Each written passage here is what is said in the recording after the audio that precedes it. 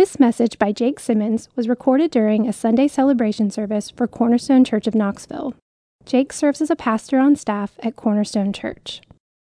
Good morning. Hello from a distance.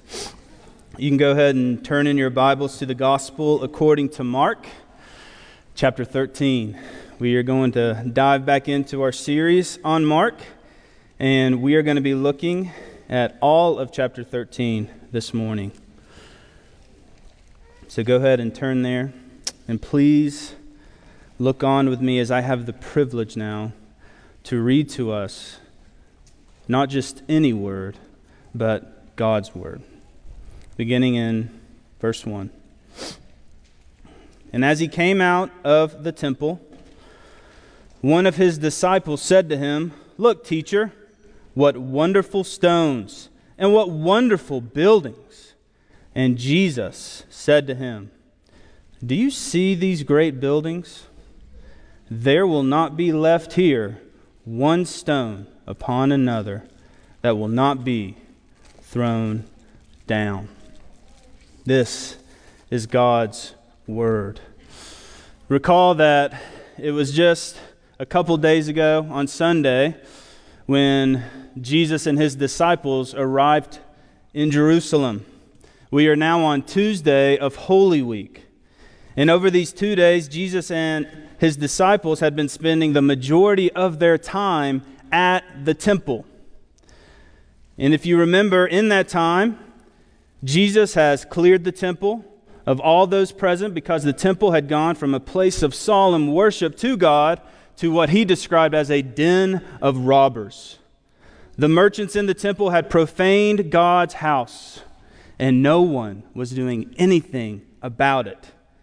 Jesus then returns the next day to the temple, only to be faced with accusations, questions, people confronting him about on what authority do you have the right to speak the way that you do. Tests from religious leaders, from the Sanhedrin are coming.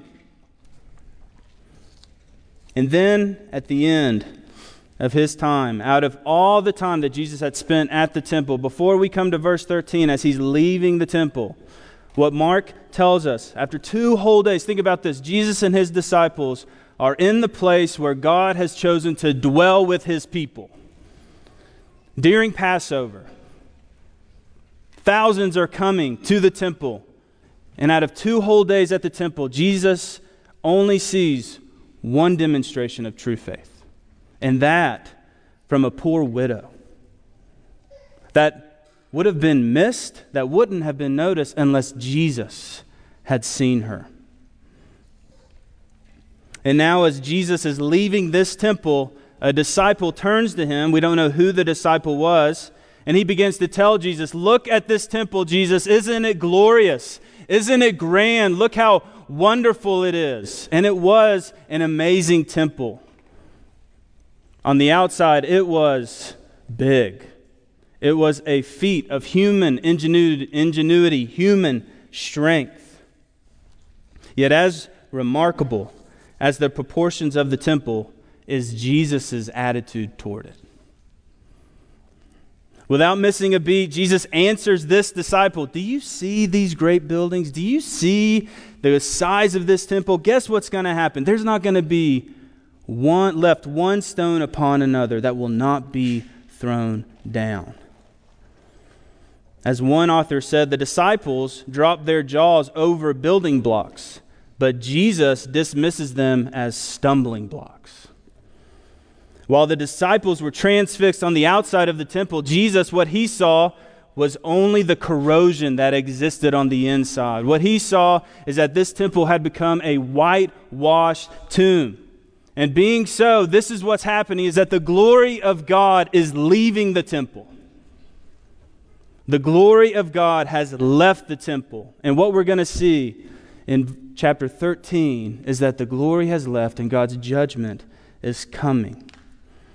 Yet, in Mark 13, what we see, what Jesus begins to share with the disciples and with us this morning is what the future holds.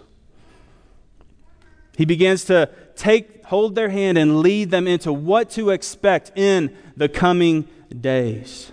And for us this morning, he wants to tell us about the future that we await. This year's graduating classes, they've had a very different graduation experience, haven't they? But while graduation ceremonies have been affected dramatically, commencement addresses have been very popular. Entertainers, musicians, business leaders have all written speeches, have all given them, shared videos with the class of 2020 in the midst of the pandemic as their graduation experience was affected. And as I looked through a number of these speeches, what I noticed is that there was this common thread of these individuals trying to help and inspire the class of 2020 to be that next generation who can fix our country, who can, as they look on at our country and the pandemic and all that is happening, you, the class of 2020, can fix this thing. As one speech said, "Can you, the class of 2020, show us not how to put the pieces back together again, but how to create a new and more evolved normal? A world more just, kind, beautiful, tender, luminous, creative, whole." As we and as these speakers and as the class of 2020, as we look at our country right now, and Bill, as Bill's friend, whoever you are, aptly described our country, it is a dumpster fire in many ways. As we look at the pandemic, as we look, as we see suffering, as we see the racial injustice, as we see political corruption, as what are we going to do? Who's going to fix this thing? Where is this headed? You may be asking the same questions. Well, as I look through these speeches, one text which didn't make it into any of these speeches was Mark 13. But while this chapter that we're going to look at this morning didn't make these speeches, I just wanted to appeal to us that there is no more relevant chapter that we need for our lives and where we are than right now. This is what we need to be setting our eyes on. This is where we need to be setting our hope. Because as we look at this text, Jesus is going to say, you should not be surprised of what is going on.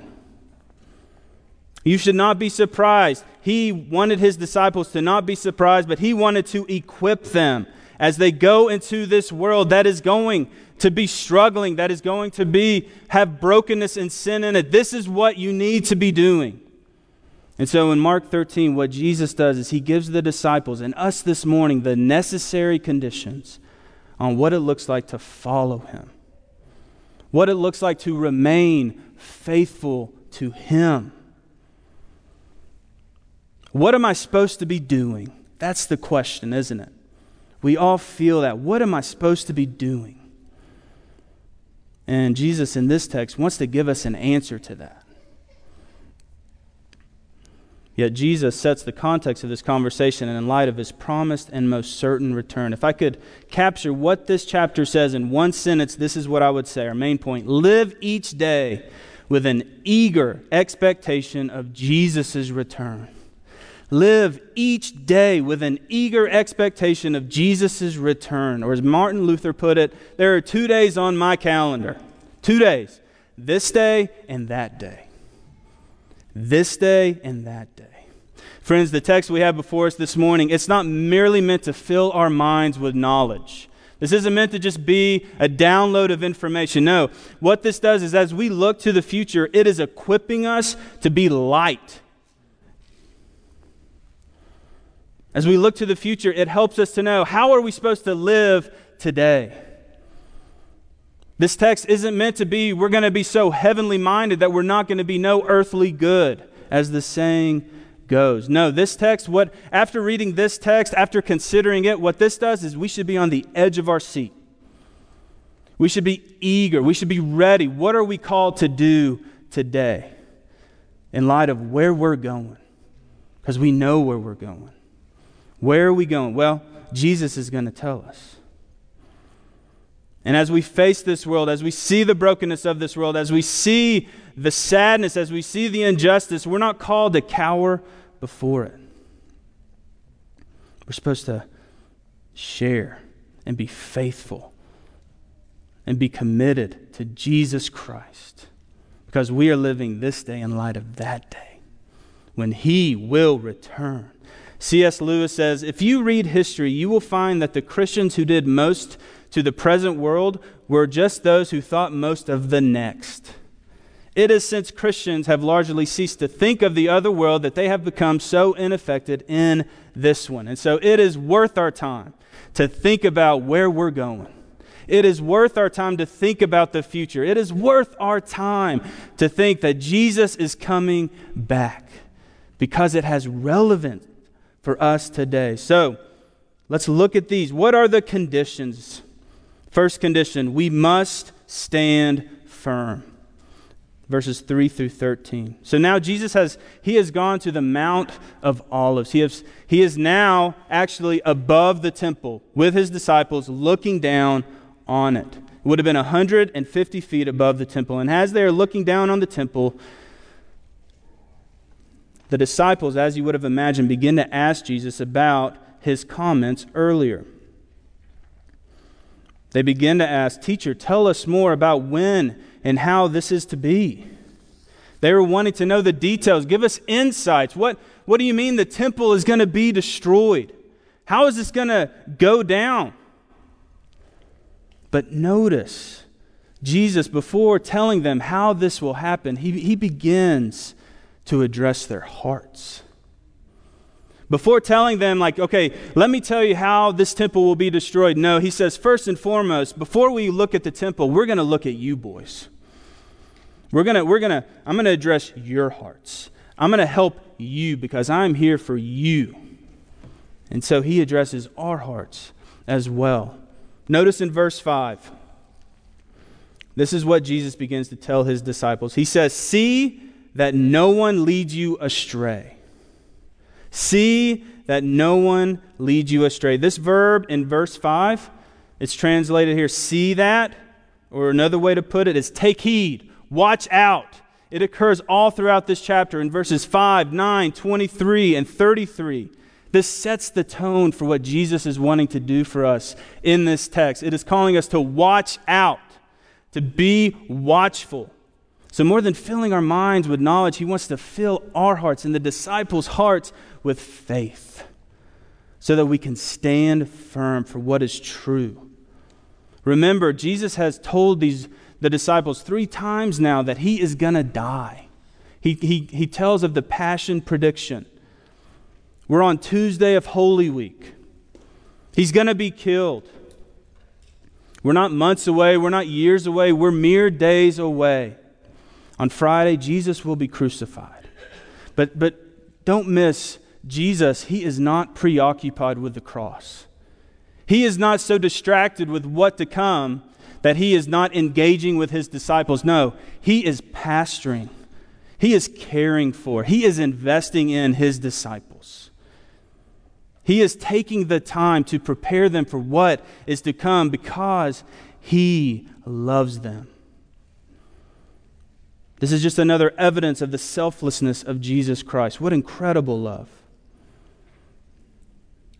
He wanted to prepare these disciples not to be caught off guard. So in verses 3 through 8, Jesus warns them that there will be false prophets. There will be false messiahs. So to stand firm, we need discernment.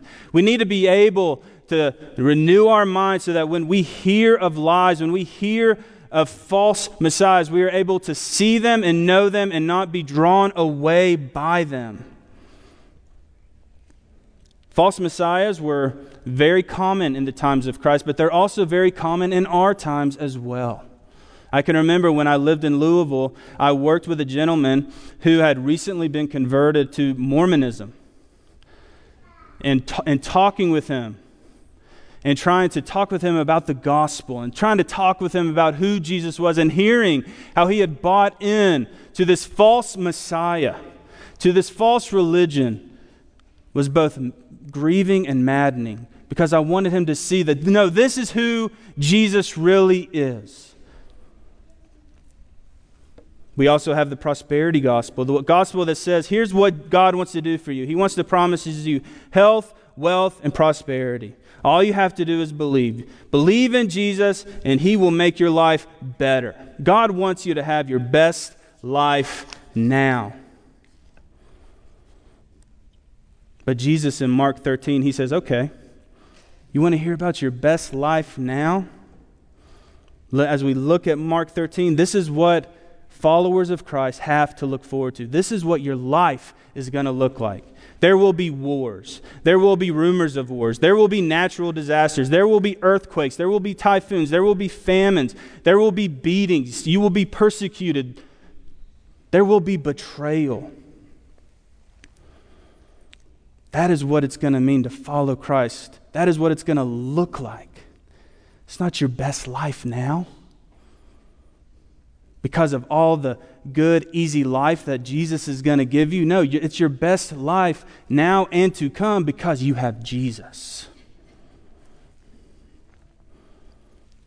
Look in verse 7. Jesus is pastoring the disciples and us this morning. Are you anxious this morning? As you look around all that's going on in our country, all that's going on in our world, here's what Jesus says. He says, this must take place. This must take place. Don't be surprised. Don't be alarmed. What happens when we're alarmed? We begin to not think clearly. We begin to try to find other things that we can hold on to and latch on to for hope. Jesus here is preparing us. This must take place. Calm down. Believe in me. Remain faithful. Remember this day. I am with you. This will happen. These words are meant to anchor us, to put our trust in Christ, even in the midst of the storm. Storms are coming. Suffering is coming. Hardship is coming. But Christ is with us and is coming again. Jesus says that these are but the birth pains. Labor has begun. But that does not mean that we are ready to push, does it? Labor has begun. These things have begun, but Jesus doesn't tell us when He will return. What He does tell us is that this has begun.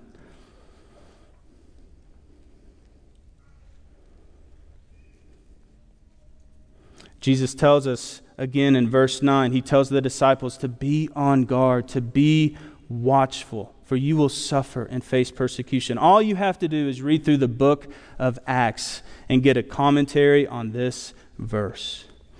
All you have to do is read a little bit and you will see that Stephen is stoned. You will see that the apostles are arrested and persecuted time and time again. But what I love is as you read Acts 5, what you see is the disciples, or the apostles now, who were the disciples minus Judas, what they do is they are dragged, they are threatened, they are beaten by the Sanhedrin for boldly proclaiming the gospel. And what is their response? Are they surprised? No. Are they worried? No. Are they scared? No. What did they do? They left rejoicing. They left rejoicing that they were counted worthy to suffer for the name. That is standing firm. That is the kind of faith that Jesus wants to instill in the disciples and us this morning. And what I love is Jesus says in verse 10 that the gospel must be first proclaimed to all the nations. All the nations. The gospel is going forth through all the nations. And this is true today. What I love is that the gospel is still going forth in power. Don't miss that. The gospel is going forth. What I love to think about is what's going on here this morning and all throughout our country as Christians are coming together to open God's word and hear the gospel. And what I love to think about too is that Mac and Leanne Stiles are over in Erbil and they are planting churches. People are being saved. People are being baptized. All throughout the nation this is happening. To hear Talia's testimony this morning and to hear Bria's faithfulness to go and just start a conversation with her.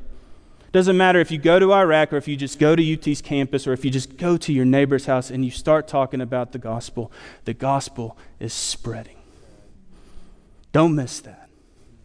Yesterday, June 27th, 1819, 201 years ago, Adoniram Judson baptized his first Burman convert after 7 years of being in Burma. By the time he died in 1850, he had seen 7,000 Burmese baptized, 63 churches planted. By the year 2000, over 3,500 churches with 600,000 members. The gospel is spreading. The gospel is going forth in power. God is at work. As C.S. Lewis would say, Aslan is on the move. God is at work. Brothers and sisters, we're going to be seen as fools. The gospel is foolishness to the world, but to those who are being saved, it's the power of God. It's what we stand on. We don't leave from this. It's where we, no matter the cost, no matter what it takes, we stand firm on this gospel. Here's what Jesus tells them, what you can expect. Verse 11. And when they bring you to trial and deliver you over, do not be anxious beforehand what you are to say. But say whatever is given to you in that hour, for it is not you who speak, but the Holy Spirit who speaks. Jesus is promising that we're not going to be alone. That even when we're taken before these councils, when the disciples are going to come and stand before the Sanhedrin, Jesus says, I'm going to be with you. He's preparing them. Remember, he's going to leave. He's going to be crucified, raised from the dead. They're going to be taken. Stand firm. I may not be with you, but the Holy Spirit will be with you, helping you to testify to the gospel.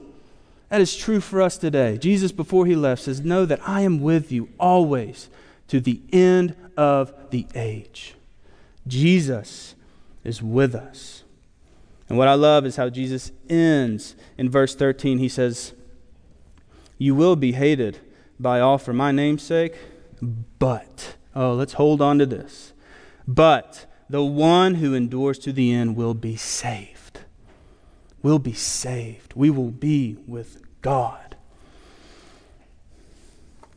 And then when we come to verses 14 through 23, what we see is that Jesus now begins to answer the disciples' question. Remember, all this began with a question from the disciples about when the temple will be destroyed. And Jesus now zeroes in on this question and seeks to answer it. So I'm going to say this up front. A lot of ink has been spilled on these verses. Okay? And I'm not going to have time to go through all the ink and all the thoughts that have been talked about on these verses. I don't think it's the point of our time here is to talk through all that. But I think what I do want to do is to share what I think Jesus is referring to in these verses about the temple being destroyed and the abomination of desolation. So there is a particular instance of upheaval that will take place during all the others that Jesus here predicts. So first, what you see, Jesus talks about when you see the abomination of desolation. So that's in verse 14. Meaning, what that means, that phrase is the abomination that causes desolation. So he's referring to the abomination, the one who's going to desecrate, destroy the temple. We see the similar phrase used in the book of Daniel, chapter 9:27, 11:31, and 12:11. And there it describes an act that will destroy and desecrate Jerusalem's temple.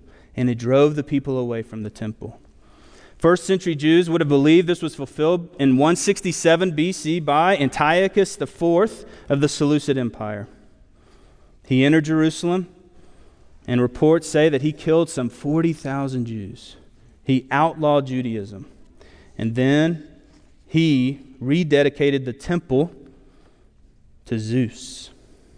He built a pagan altar over the altar of sacrifice, where they would offer their sacrifices. And he sacrificed, remember, these are Jews, he sacrificed a pig on the altar, that which was considered unclean. So this was a clear fulfillment of what Daniel was referring to, and this is what's in the background of what is being said here. But now, Jesus is not telling the people to endure, but to flee. So remember, in our text, in these verses, what Jesus says is that one is coming. And then he says, then let those who are in Judea flee to the mountains. Let the one who's on the housetop not go down, nor enter his house to take anything out. Let the one who's in the field not turn back to take his cloak. He goes on to say, don't try to stay here and protect the temple. He says, get out of there. Run. Don't stay. Because what is coming will be an unprecedented tribulation when God's judgment falls on Jerusalem. And this will happen 40 years later, as Jesus predicts here. In 70 AD, the marching boots of Rome will come upon Israel, led by Titus. There will be famine. There was disease. There was even cannibalism. There were so many Jews that were crucified that they ran out of wood to crucify them. These verses had particular relevance to the disciples. There are critical sources that says all the Christians left. They left Jerusalem. They listened to Jesus. They left, and they were not effective when Rome came to destroy the temple. What Jesus is prophesying here is not just applicable to the disciples, but it is to us today. You say, how is this applicable to us today? Well, there is a transitioning happening here. There is something significant that Jesus is trying to show to the disciples and us this morning. God's dwelling place has always been the temple. God has always dwelt with his people through the temple.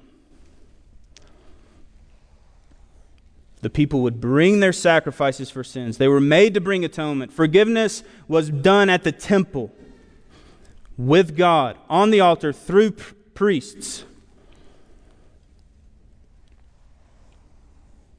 But now the temple has been destroyed because there's a new temple, right? The old covenant has passed. There is a new covenant that is now in the blood of Jesus Christ. So when God comes, it wasn't just that he was angry and ticked off at his people and destroyed the temple, but what we see is that this is even greater. This temple is going to be destroyed, and Jesus is predicting it because now we go to Jesus. Jesus is the new temple. Jesus has come. It's only through him that we can be forgiven of our sins. It's only through him that we can draw near to God. It is only through him that we can take the gospel to the nations. It is only through him that we have access to God.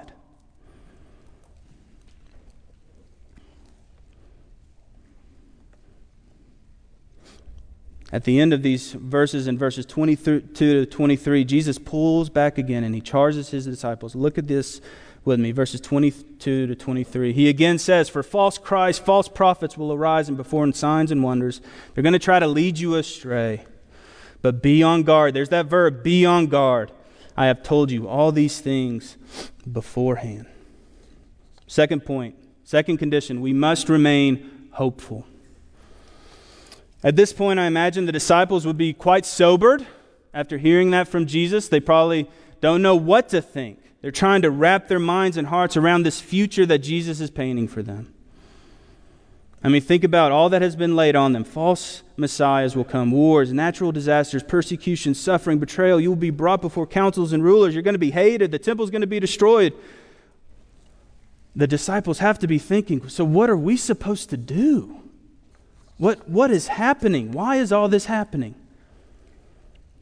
Well, let's look at verse 24. And as we do, Jesus is now beginning to shift the conversation to another time frame.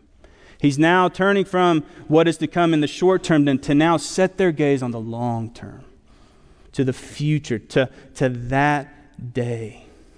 Not to the immediate future, but to that day. Verse 24, but in those days after that tribulation, the sun will be darkened, the moon will not give its light, the stars will be falling from heaven, and the powers in the heavens will be shaken. And then they will see the Son of Man coming in the clouds with great power and glory. And then he will send out the angels and gather his elect from the four winds, from the ends of the earth to the ends of the heavens. What I love about these verses is that the language uses here, this is not new language that Jesus uses. This is all Old Testament language. Jesus is saying this is what has been said from the beginning. This is steeped in Old Testament prophecy, promises that have always been with the Jewish people, with God's people. And hearing this, the disciples' minds would have gone to Daniel 7. Verses 13 through 14. He says, I saw in the night visions, and behold, with clouds of heaven there came one like a son of man. And he came to the Ancient of Days, and he was presented before him. And to him was given dominion and glory and a kingdom, that all peoples, nations, and languages should serve him. His dominion is an everlasting dominion, which shall not pass away. And his kingdom, one that shall not be destroyed. Jesus is telling the disciples, I am this one. I am the Son of Man. Remember, how did Mark's gospel begin? Repent, for the kingdom of God is at hand. Because Jesus is God's true and final king. He is the Son of Man who is going to come and has come. The Ancient of Days was presented before him, who is going to have dominion and glory. All peoples and nations and languages should serve him. God's salvation is not in the temple. It's going to be destroyed. So listen, boys, you got to look to me. You're following me. Notice what Jesus says in verse 27. Oh, I love this. When he comes back, this is what's going to happen. He will send out the angels and gather his elect from the four winds, from the ends of the earth to the ends of the heaven. Listen to this quote from James Edward. The longing that things ought not to be as they are and cannot be allowed to remain as they are is essentially an eschatological longing, meaning an end time, wanting Christ to return, wanting all this to be fixed. The grand finale of the gospel preached by Jesus is that there is a sure hope for the future. It is grounded not in history or logic or intuition, but in the word of Jesus, who will return in glory and justice to condemn evil in suffering and gather his own to himself. So my question for you this morning is, do you have hope? Brothers and sisters, we have every reason to hope this morning. Let me promise you, if all we fill our minds with is what's on social media, if all we fill our minds with is what's on cable news network, and you're coming in and that's what we're filling your mind with, then I completely understand why you are lacking hope this morning.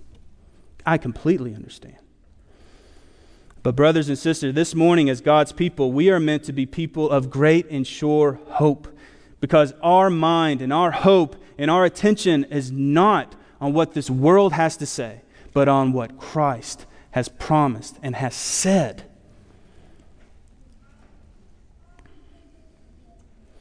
And what this means as we look to the future, this doesn't mean that we're to back away from the world. It doesn't mean that we're not called to care about what's going on. No, we should care deeply because we have the answer, right? We have the answer that this world needs. What we need to see is we need to take the gospel to this world so that they can hear Christ and him crucified and have a changed heart that will produce a new life. It is only in Christ where people stop hating one another, stop being divisive with one another.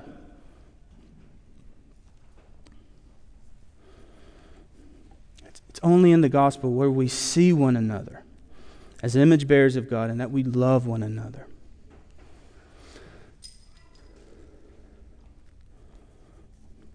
It's because our hope is set on that day. It's not set on election day. It's not set on inauguration day.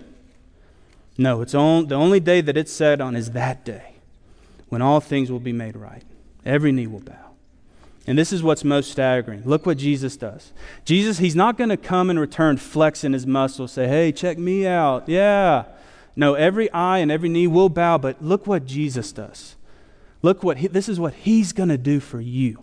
If you are a Christian, this is what Jesus promises to do when he returns. He's going to come for you.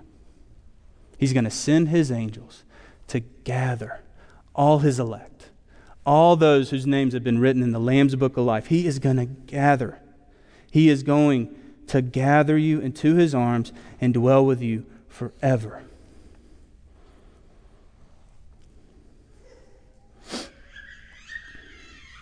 Jesus is not going to overlook you. Do you worry about that? God is not going to overlook you. Jesus, when he returns, he's coming for you. He's coming for you because he loves you. Jesus is not too great to overlook you. No, it's because of his greatness and his love and his power and his glory that he's coming right for you. And here's the promise. He's not going to miss a one. If you are his, then when he returns, he will come and he will get you. We have every reason to hope this morning. If you're here this morning and you're not a Christian, if this sounds foreign to you, what we have to offer you is hope. What we have to offer you is hope in a person, Jesus Christ, who lived the life we could never live. He died on the cross for our sins. He has risen from the dead, and he is coming back. He is. And what we would invite you this morning is to believe in this Jesus, to hold on to him. He's the only hope. He is a sure hope. Listen to G.K. Chesterton. Hope means hoping. Hope means hoping when things are hopeless, or it is no virtue at all. As long as matters are really hopeful, hope is mere flattery or a platitude. It is only when everything is hopeless that hope begins to be a strength. And as Christians, now is the time for us to be strong. Now is the time for us to tell people about our hope. Not be shy about our hope, but be proud of our hope. To boast of our hope, to say, here is the hope that we have. Not with self-righteousness, but out of great love, out of great comfort, out of awareness of that this is what's been given to us. So now we can offer it to those around us. This is a Romans 8 type of hope. Christians, they were regarded as sheep to be slaughtered. But guess what? Even though we are more than conquerors, Jesus, he's wanting to put steel in our spines this morning. He's wanting us to be able to stand strong. Don't be foolish. Remember, he's told his disciples, this day is coming where you're going to need to flee. So be wise. Don't be arrogant. Don't be proud, but be courageous. Stand for my name. Proclaim my name to the nations. You can be facing suffering. You can be facing persecution. You can be facing a country where we don't know what's going to happen, but you can have hope. And you can stand strong. You can go to church on Sunday. You can open your Bible on Monday. You can pray. You can invite your neighbor over, and you can begin to share with them the gospel. We must be courageous. We must remain hopeful. And then Jesus leaves them, our third point, we must be watchful. Jesus ends his message to the disciples and us this morning with these repetitive warnings to be alert, to stay awake. In verses 33 to 37, Jesus warns the disciples with 5 commands to be awake and alert and ready. One cannot hear these words of Jesus and leave thinking the Christian life is one of coasting. It's one of apathy or passivity. No, it is one of great attention and care. It is one where we are aware of what is going on around us. Jesus uses the fig tree to teach the disciples a lesson. The fig tree, as it begins to show signs of blooming, means that things are near. You need to take these things seriously. So when he says these things, what he's telling the disciples is that in this next generation, in 40 years, the destruction of the temple will happen. And that was proven true. The end is now. We are experiencing the already and not yet with Christ coming. These things are coming to be. But Jesus promises this. He says, heaven and earth will pass away. That is just a reality.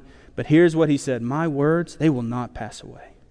You can stand on my words. They are true. They are eternal. They are divine. And so what is most amazing is that for Jesus to say this means that Jesus is divine. It means that Jesus carries this authority. It means that Jesus is the Son of God sent to rescue sinners. There's this website called the Prophecy News Watch. It's a website with over 350,000 subscribers, has various articles, but this one seemed relevant to us this morning. It said, recognizing the signs of the times, a warning to our generation. The author walks through 16 signs that are clear evidence that Jesus will be returning soon. They list the pandemic, locusts, the arrival of the exponential curve, more famines, deaths, the war in the 20th century, and many other examples. But they end with this sentence. Our generation doesn't think Jesus will come, but he will. And all the signs say he'll come in our generation. Jesus says this in verse 32. But concerning that day or that hour, no one knows, not even the angels in heaven, nor the Son, but only the Father. So this person does not know when Jesus is coming. It is not right for them to say that Jesus is going to come in our generation because they don't know. So if you subscribe to this side, I would encourage you not to subscribe to that side. I love John Wesley's response. Somebody asked him, what would you do if you heard that Jesus Christ is coming tomorrow? He opened his planner, looked what he had planned, and he said, this is what I would do. He would remain faithful because no one knows. He would just do what he feels like God has called him to. He would be watchful. He would seek to remain faithful to what God has called us to. I love Jesus. He leaves with this story, this illustration. He says it's like there's a master of the house who leaves. He gives work to different people to do different things, but then he gives the job of the watch-out, the doorkeeper, whose one job is to stay awake. Don't fall asleep, because the master of the house may come back. That's what Jesus is calling to this morning, to stay awake. Don't fall asleep. Don't get lost in all that's going on. Don't let there be a fog before you, but hold on to Jesus. We have every reason to hope. We have every reason to remain faithful to Him. We can live each day with an eager expectation that Jesus will return. And more than just preparing for His return, Jesus was preparing His disciples for the cross. This text, it serves as a bridge that Jesus is building for His disciples. This is Tuesday of Holy Week. And at the end of this day, it's one day closer to Friday. He gets one day closer to the cross, yet his attention is on this little band of disciples, not himself. And what he's doing is he's sitting with them. He's looking them in the eye. He says, don't worry, boys. I'm coming back. There's work for you to do here. You can remain faithful. You can live in a way which you are eagerly expecting me that I will come back. Because although when you see me on the cross, that might look like the most hopeless place for me to be, let me promise you this. Rest assured, your hope is most secure. Because what's going to happen on Friday is that I may die, but on Sunday, I'm going to rise again. And I'm going to be alive. And there's a promise that I'm coming back. And I'm not just coming back, I'm coming back for you. And that is true for us today. So let's live each day eagerly expecting Jesus' return. Amen? Amen. Let's pray. Oh, Heavenly Father, I do pray that you would help us this morning. I do pray that you would, by your Spirit, give us faith. As we look to the future, as we consider what is to come, as we look at your word, may you fill us with faith and trust and confidence in you. You are God, there's none like you. Lord, we pray and ask that you would come. You have promised that you are making all things new. And so, Lord, we stand on your promises this morning. We are a people who have every reason to hope. So may we leave here filled with hope, filled with confidence, filled with trust in you and you alone. In Jesus' name, amen. Amen.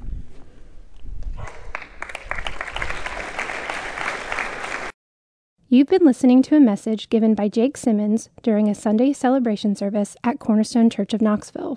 To find out more about Cornerstone Church of Knoxville, visit us at www.cornerstonechurchofknoxville.com or call our church office at 865-694-4356. We'd love to have you join us in our mission to treasure, grow in, and proclaim the gospel of Jesus Christ.